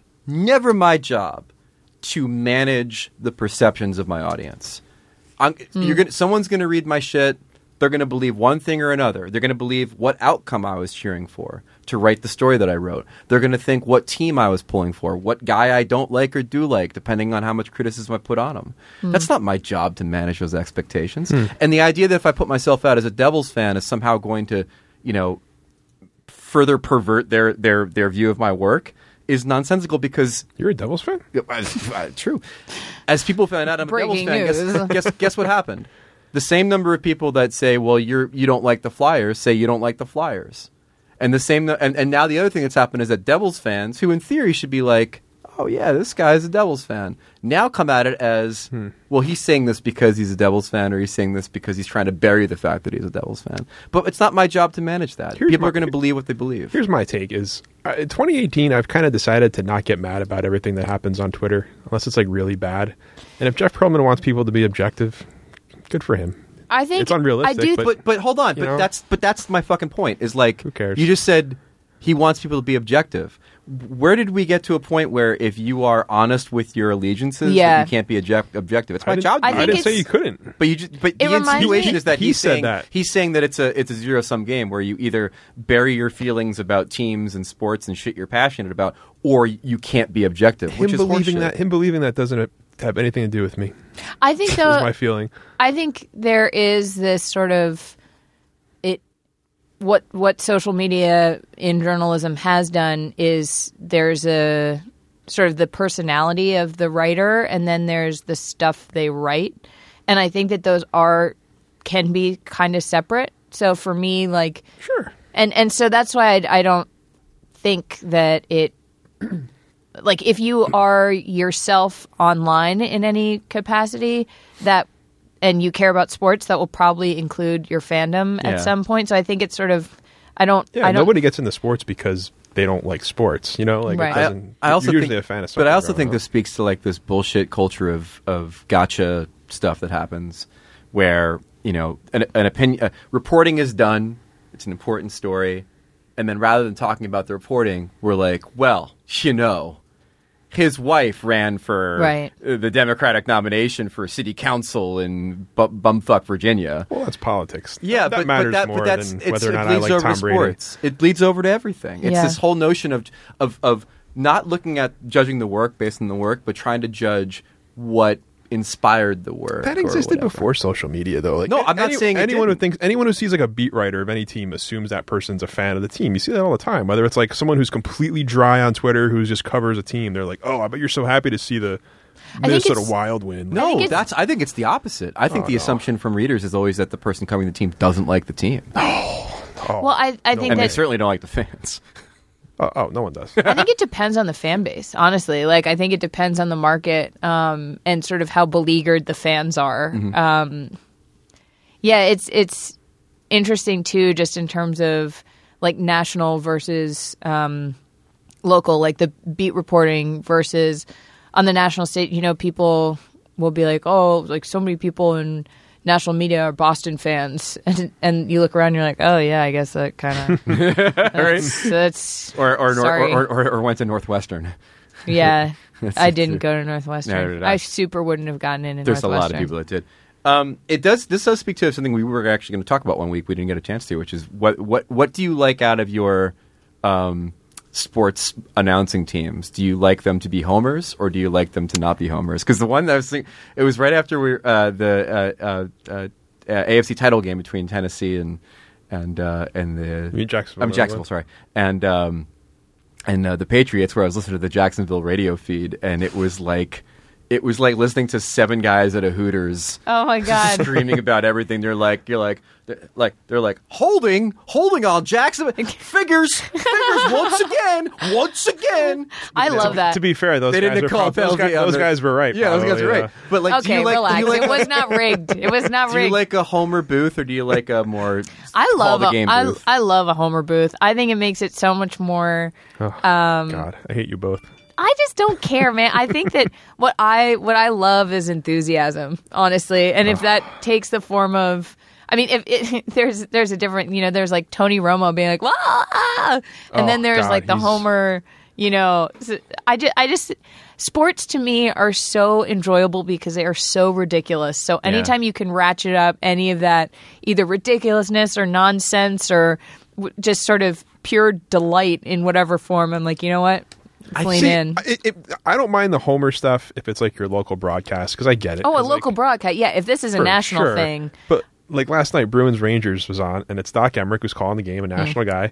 Next to him is Joe Micheletti, the Rangers guy, and between the boards is Andy Brickley, the Boston guy. Right. And Patrice Bergeron scores a dog shit goal from like just inside the blue line, and Joe Micheletti's like, "May have changed direction there." Oh, and then they're not killing Lundqvist at all for the goal. He's just like, yeah, it's a tough save. Meanwhile, the puck is deflected 40 feet from the net. Right. And then Andy Brickley's like, oh, Patrice Bergeron, well, I say he should be an MVP candidate. And it's like, you're just like, can I just get like some unbiased analysis of this play? I guess like for it does depend. Like national broadcast, national radio, I think that try to maintain some. But if it is the Jacksonville broadcast of a Jaguars game, hell yeah. Now, the only thing I say about the local broadcast as far as like the homerism is you can bring it to a certain point, but if you have a former player on your broadcast that still believes he's playing and is like constantly like, oh, we got hosed on that call. Let me tell you right now, we got hosed big time. Is that a Philly? Is that Philly? I don't know what is that. Oh my Could God. be anything. Greg invented an accent. Exactly. It's Balta Philberg. Yeah, what was team is that guy unreal. calling the games for? You sounded like a Muppet, kind of. I often do, but that's my only thing. Don't I have say the that with ex-player the on there. most kindness. That's like too much. Like Romo bugs me because he's super enthusiastic. You get right out of here right now. But like that one play in the Jaguars Patriots game where Miles Jack recovers the fumble and gets up and he's gone to win the game and go up by 17. He's just like, let's see the fumble here. Oh, he just makes sounds. He's like, oh, look at that, Jim. Give me that a million times before you give me. Give me that. That's fine. Pass interference on the 2-point conversion, and Chris Collinsworth still being like, "Now I don't know. He might not be a runner at this point. Let's go back and look at it again and again and again and again and again." That was what Micheletti was doing last night on the shitty goal. He was like, maybe offsides here. Let's take a look and see if it's Collinsworth was such fucking trash during the Super Bowl. I'm not a guy that usually bashes him, but holy shit, man! Like literally, like drop your trapper keeper with the pictures of Tom Brady's comeback to the floor. Just ignore the narrative for a second. Call the game that's happening, not versus. A minute left, man. They got to get around a 45 for that Hail Mary toss. The time you can bring him. Shut up. What's wrong with saying they have to get the ball to the 45? The entire fourth quarter was basically like. Now let's see what that play where he's literally like. He's the point where he's like. Are you a Patriots fan? No, it was that point where Collinsworth was like. I don't know if the Eagles should have really gone for it there to pick up the first down because you want to don't give Brady too. I'm just like, who gives a shit? They're trying to score the definitive. Oh, I think you were talking about the Patriots having to get the midfield for the Hail Mary. No, the game. Oh, no, I am talking about that. He was talking about the entire time. Was he? He was terrible. Oh, he's terrible for sure. I'm not defending Chris Collinsworth, but yeah, I don't like. I just hate when guys who are calling the game don't talk about the thing that's obviously the thing they should be talking about, like Miles Jack recovering a fumble to cause the Patriots to lose the AFC title game, and they don't even mention it. Like that drives me insane. Like that causes me to scream at my TV more than Tony Romo going, "Oh, they're going to run left here. They ran left." Great job, Tony. I would. Sometimes I do think though, I would be the worst either play-by-play or color commentary guy, like I would be talking about the weirdest things. I'd be like, oh, there's a woman who appears to be dumping Mountain Dew into her popcorn, Chris. What is she doing? Right by the 50-yard. Like, I would just get tell so your producer, distracted. like, all right, section 125, row 4, get on her, get on Yeah, her. I'm Go, like, go, go. no. Oh, yeah, we got to talk about that, don't we? What? The whole AHL, ECHL thing that I did as a joke, and now apparently people want us we'll to talk do it. about that at some point. Yeah. All right, Charlotte, we've kept you way too long. I could go forever. This is great, you guys. Well, we'll bring Yeah. you back for the hat trick. Don't worry about it. Ooh! It's a race between you and David Ehrlich. But we Oh my only bring God, I Ehrlich wanna back win. when it's like Oscar time. Well, technically, we've had like Sean Leahy on like 11 times, haven't we? I consider him as sort of like a sidekick, though, like Stuttering John type guy.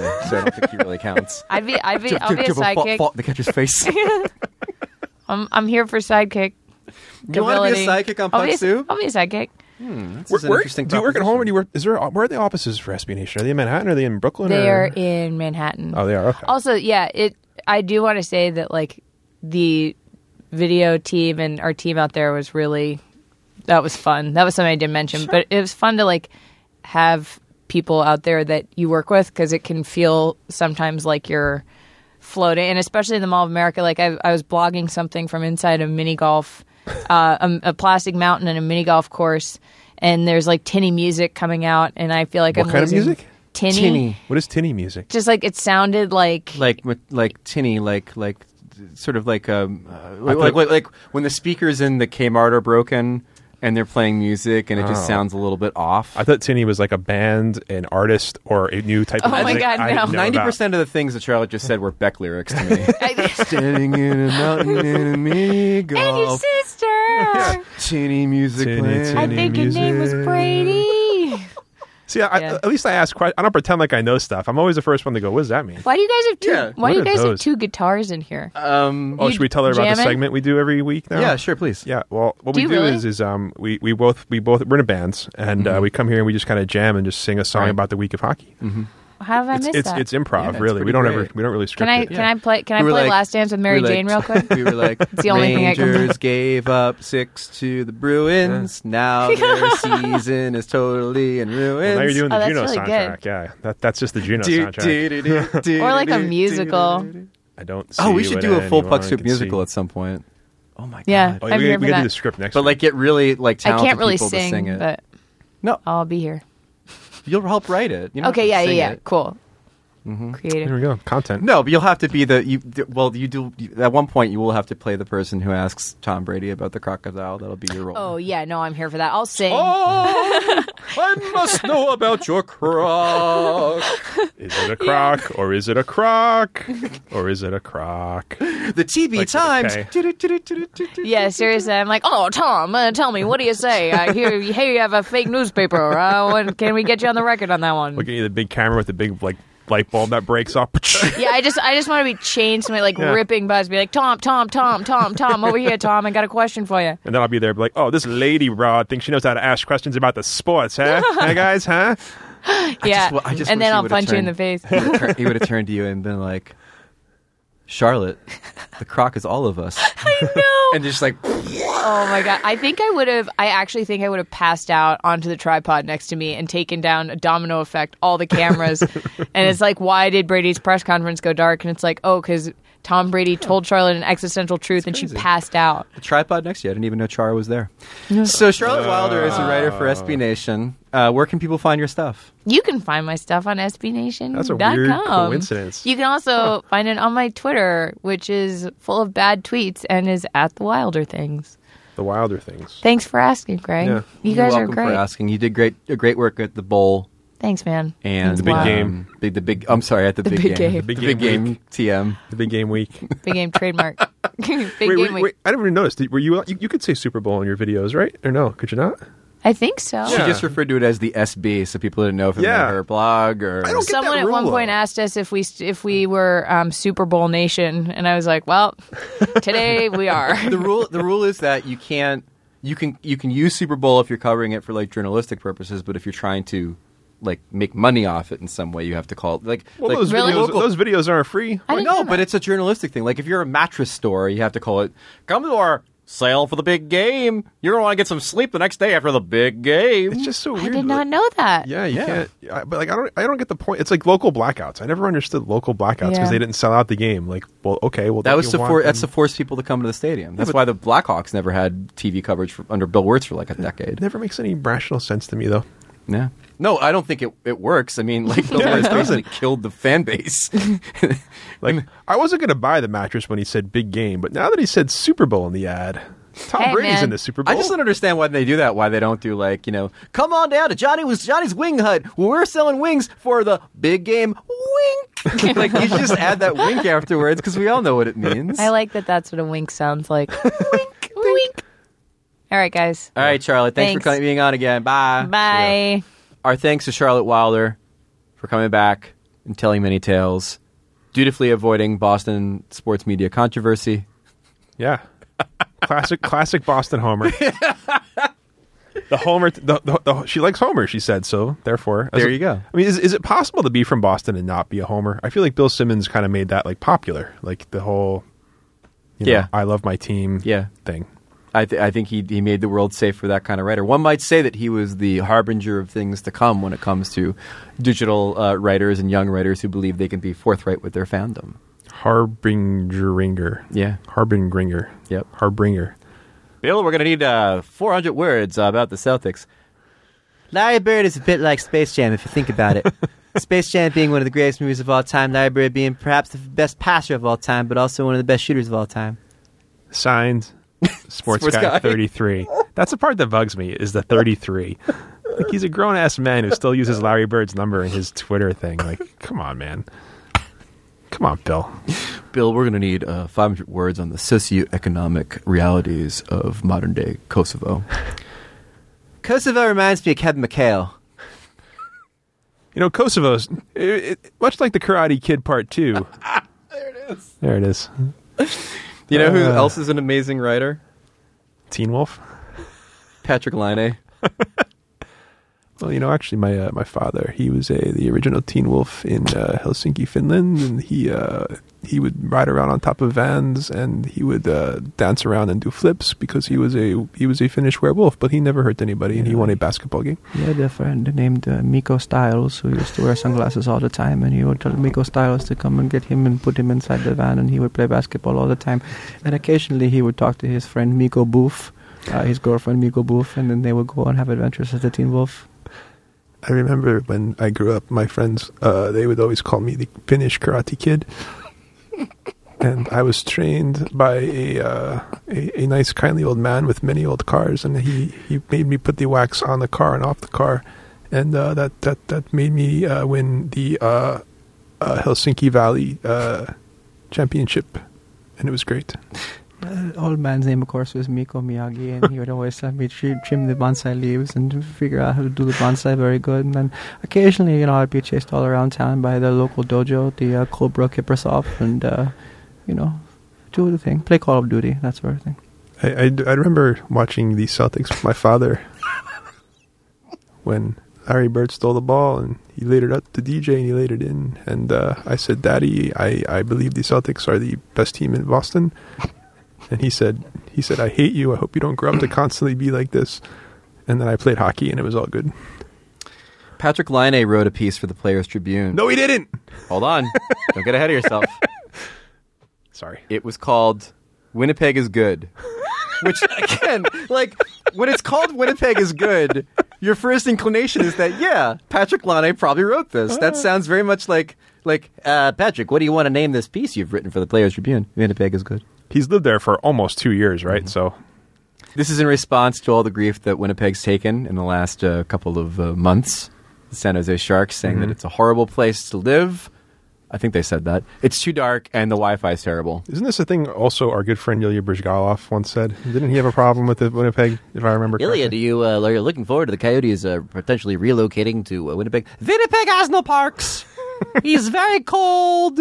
Bears everywhere. Bear men wear bears. The men will become bears when there is full moon. No place to hide, for there are no parks, no trees. A subterranean world of chuds who walk around always wearing the Silani jerseys and very not good and very bad and do not want to leave there. And then Patrick Laney walks in and says, actually, my grandfather was a person who came here to visit me once, and he said the bears were nice. He fed the bears. The bears were very cool, and I love my grandfather very much because he invented the James Bond series. Patrick Laine said in the Players Tribune in his story, Winnipeg is good. Winnipeg is good. My Wi-Fi is sick, but Wi-Fi is so important. It may be the most important thing. People sometimes ask me about my favorite city to visit on the road. I tell them the same thing every time. Whichever one has the fastest internet. The hotel, for example, Los Angeles, we played the Kings. I want to stay downtown. We don't know what the hotel is called, but it doesn't matter. The Wi-Fi is very fast, which is very great for me and my roommate Nick. We're on Call of Duty all the time on the road. And then later on, he says, Story. My schedule on off days is pretty simple. Wake up, eat with mom. Yes, I live with my mom. I would explain. Go to practice and work out. Go home, turn on my PlayStation and game. Solve cure for cancer. Put out many fires with the fire engine.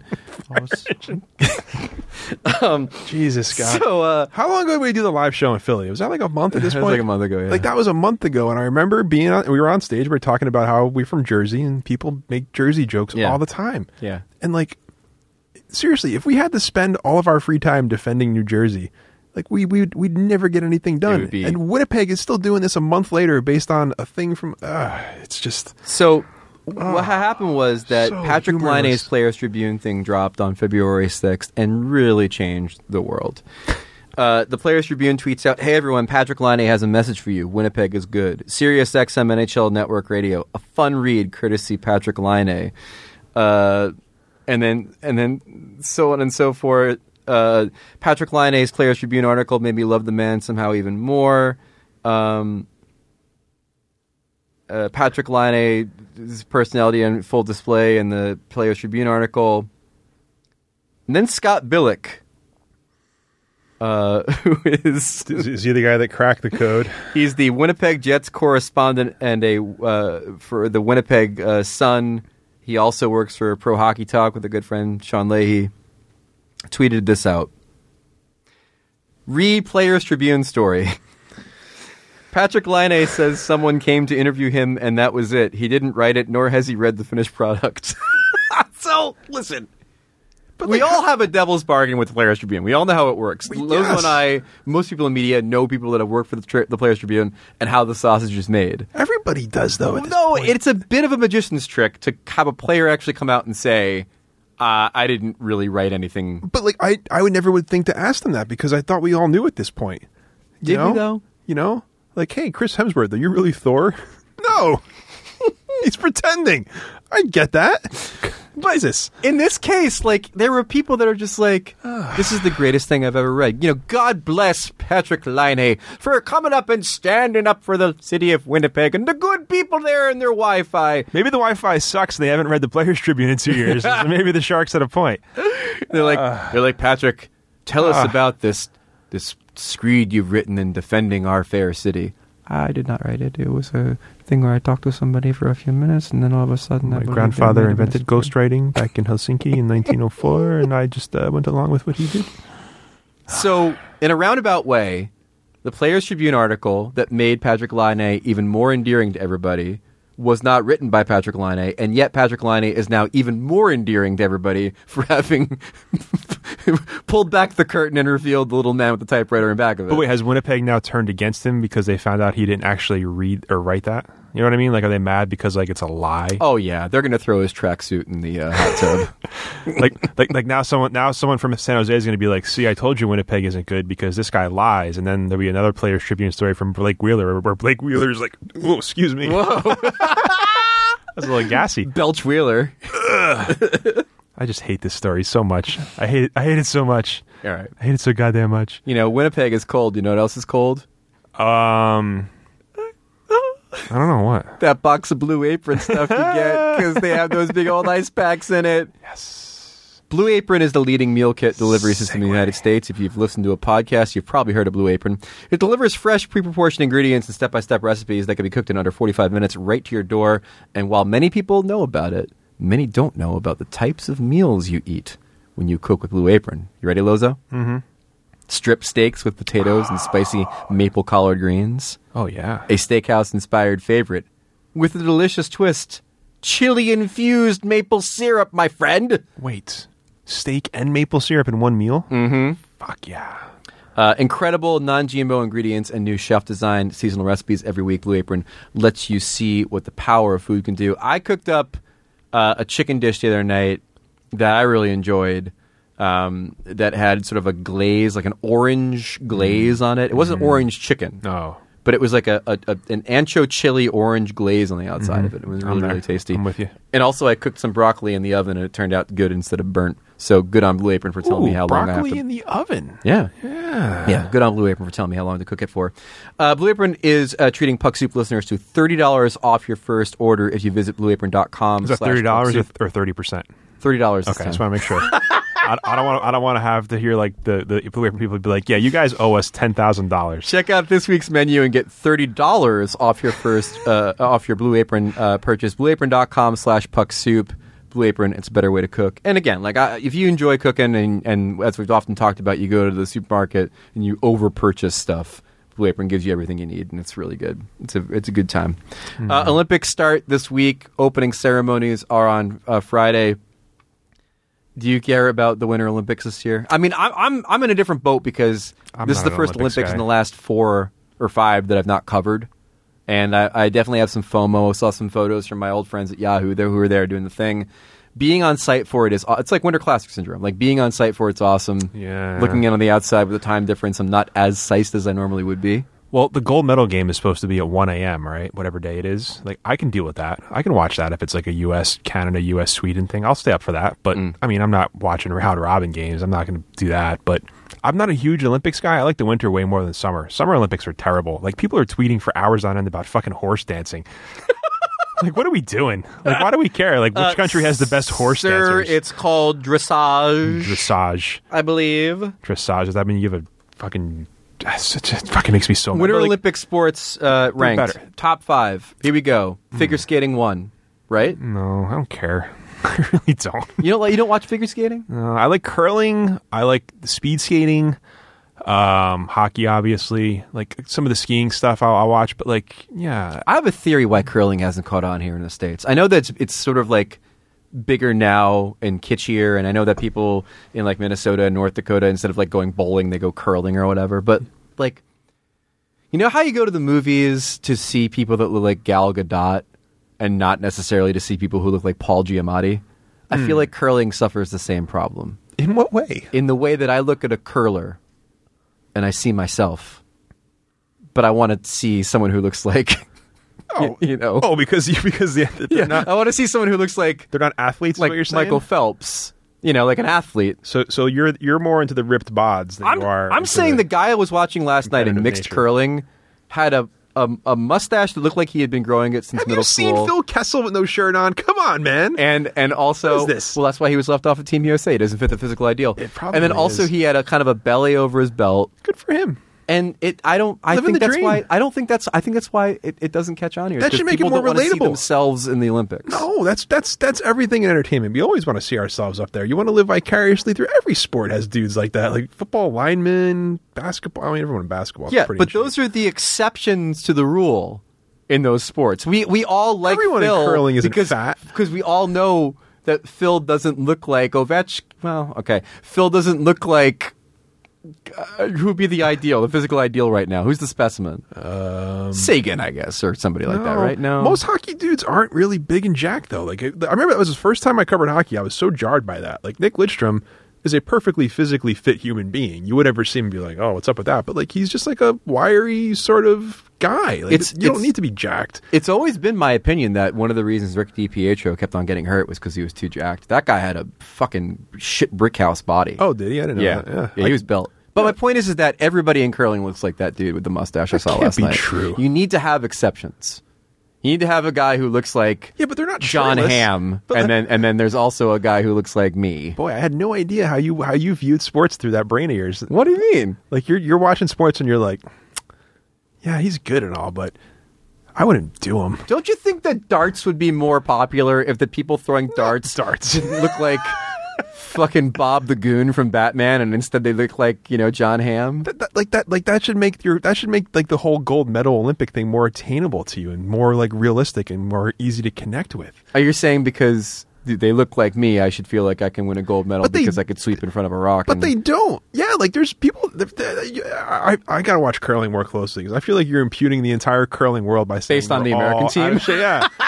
We lost to Canada yesterday, didn't we? Did we blow it in the last end? We were playing Russia in the mixed series. I don't know if that's who we lost to or not. I could have sworn I saw this morning we lost to Canada. I don't know if it was men's, women's, mixed, or whatever. Are there men's, women's, and mixed? I mean, listen, I find there to be something appealing about normal, everyday Joes getting a chance at Olympic glory because they can sweep in front of a rock and make it go fast. And they're basically playing shuffleboard. It's great. I love the sweeping part of it when they scream at each other. At the same time, when I watch the Olympics, I'm more impressed by seeing athletes do something that I can't do. And now here's the part where somebody, tweets and like, I'll take you curling. I'll show you how hard it is. I'm sure it's very hard to sweep in front of a rock. Yeah, curling's hard as hell, man. You got to like obviously you and I, as we've come to realize, we're shuffleboard champions. We've defeated the best Canada has to offer in various bars throughout the area. But now it's Olympic time. So the Olympics are great. The Olympics they're fine enough. Winter over summer. Oh, by the way, to finish my top 5, figure skating, hockey, downhill skiing. Ski jumping is cool too. Ski jumping is good too. I'm not a fan of like luge, skeleton, or bobsled. Yeah, like those are tough. But it's like, that's like the hardest shot in the NHL skills where like, yeah, they have the little timer thing there that tells you where they're plus minus, but it's just like a rocket ship going down a thing. Like also, yeah, it's I feel like it's like watching a Matchbox car on one of those plastic loopy loops that you get. The dirt box, not dirt box. What's it called? A dirt box? The dirt box, soapbox rigging. Soapbox. Box. What, you don't have dirt boxes? Boxes filled with dirt? Sounds like a real Taylor Ham pork rolls dirt box. The Trenton fucking whatever, the baseball team. Yeah. They're the pork roll. I know. I hope that team goes under. Dead to me. I'm mad.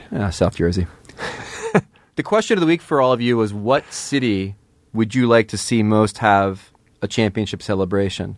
We tried to keep it open-ended so it wasn't just hockey, but most of them I think are pretty much hockey. Well, somebody said Mexico City.